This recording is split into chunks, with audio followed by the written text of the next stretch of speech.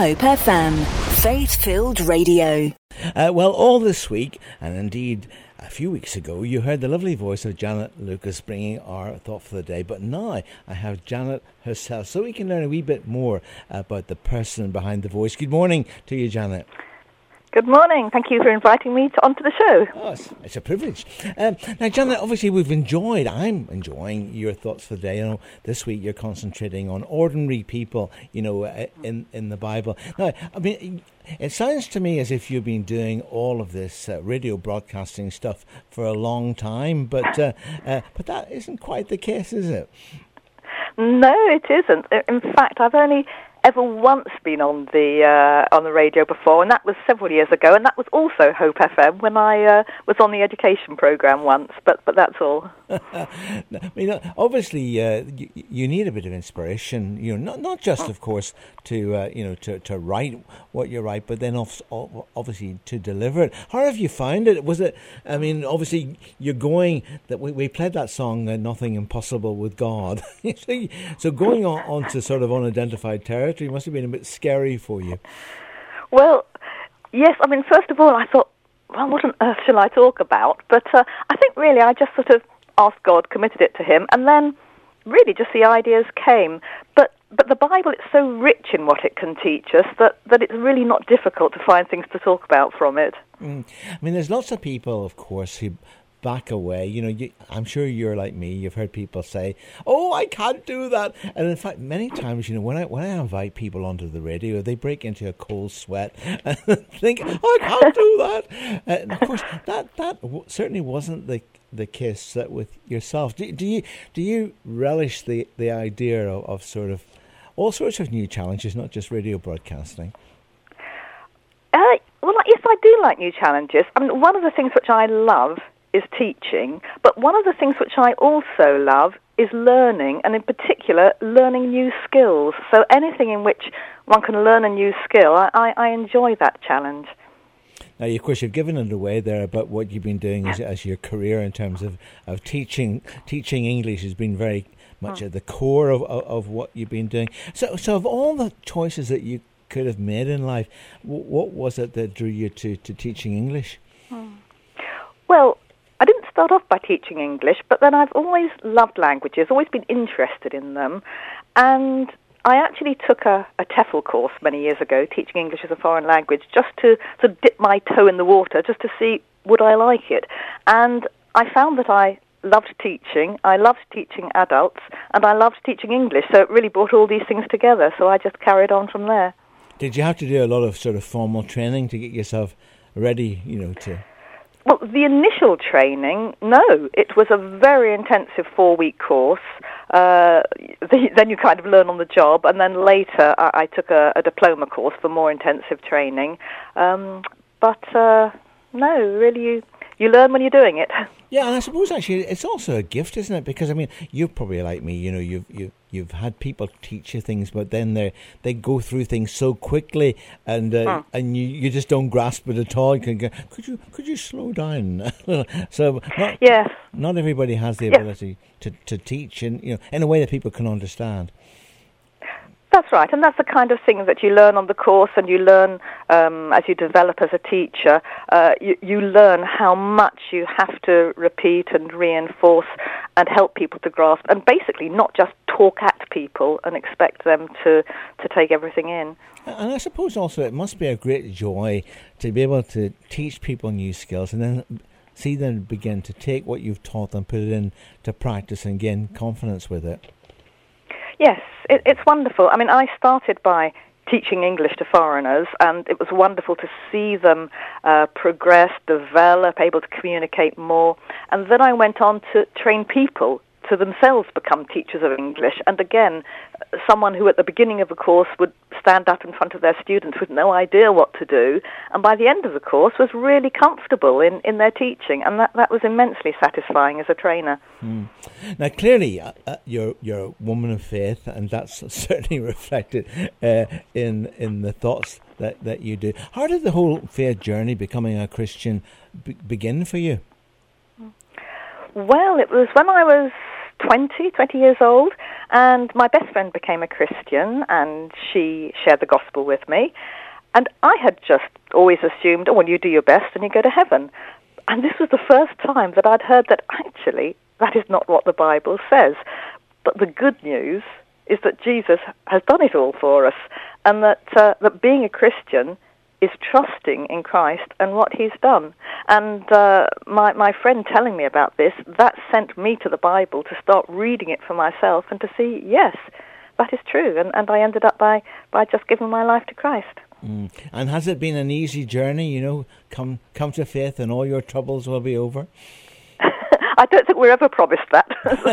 No, but we are promised that whatever we go through, God is there with us, going through it with us, supporting, comforting, helping, guiding. Well, because if you're like me, it's only really when you look back on your life and you see the fact that you come to realize, don't you, that God is with you at all points of your life, but often at the time you don't really realize that, particularly if we're going through, trials or tests, such, of course, as we're going through at the moment with COVID-19. Have you found that? Indeed. Yes. I mean, very often you don't necessarily feel that God is with you because it's not always a thing of emotions. But yes, you look back and you see that he has been there helping you. And also you get pointers along the way where you think, oh, thank you, God, that's just what I needed. And during this COVID-19 situation, I've been very conscious of his support and help. Hope FM, faith-filled radio. Now, Janet, you're a woman of surprises, and when we were chatting sort of pre-program, you let it slip that you play the saxophone. So is that a childhood thing that you've carried forward into? No, I actually took it up when I was 51 years old because I heard a saxophone on a CD, and I thought, what a lovely sound. Let's try it. So yes, I've been playing it since then. Oh, fantastic! Now, obviously, you play as part of the worship team at Twynham Church. Where you worship. I mean, worship is so important. I mean, obviously, we know that real worship is the whole of our lives. And offering our whole lives to God. But of course, in a particular way, when each Sunday, the worship leaders have a wonderful task. I think it's a daunting task of leading people, into the very presence of God. It must be lovely to be a part of a team doing that.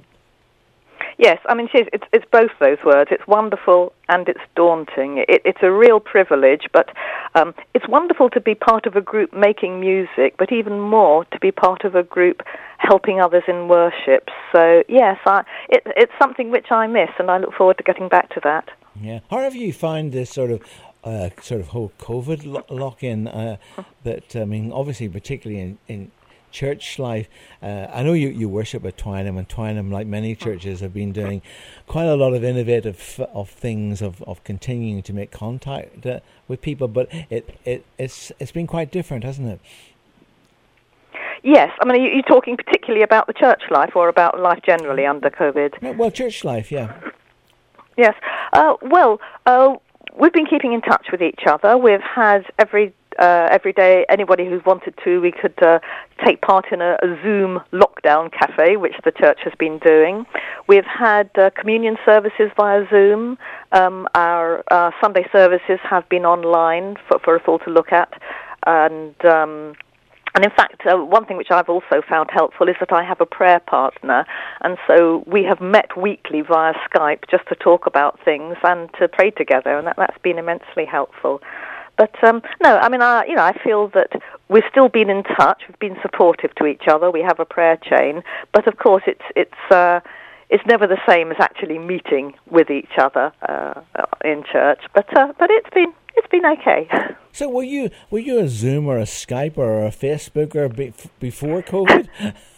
Well, I certainly wasn't a Zoomer. I'd never heard of it.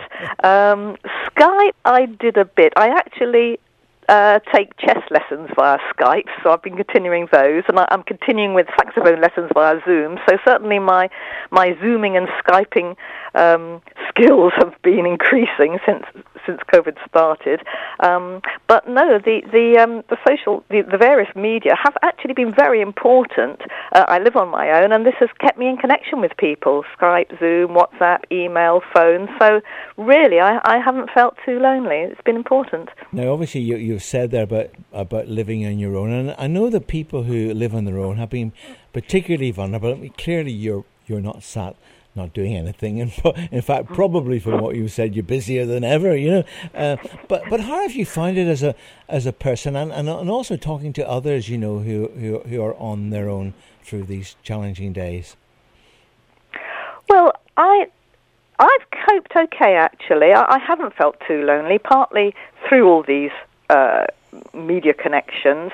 Partly also, I've done a lot of walking, and I think that's wonderful. I mean, we're so fortunate down here to live in such a lovely area.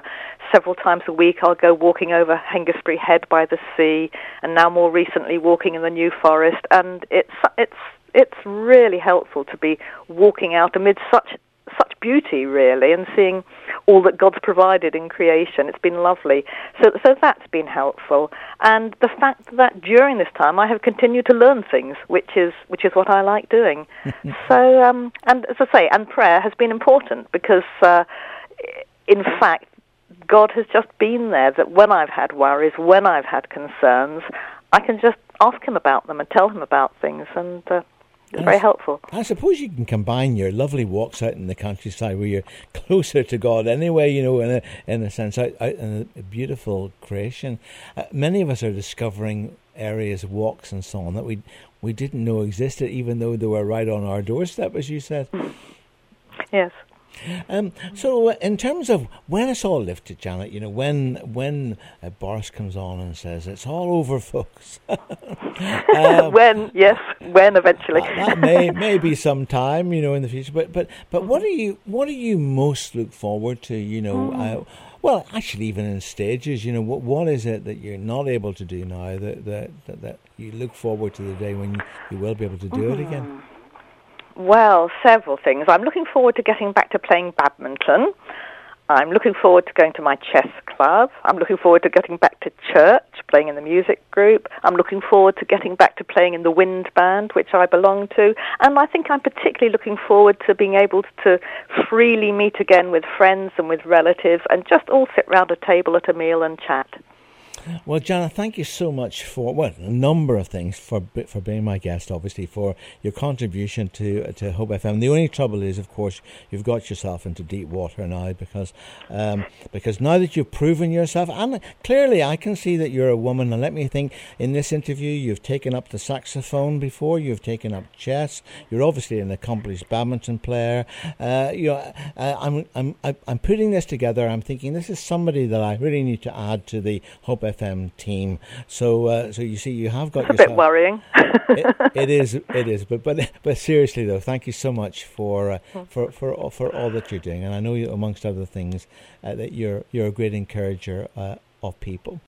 For more inspirational interviews, podcasts, and Hope FM best bits, visit hopefm.com/listen again.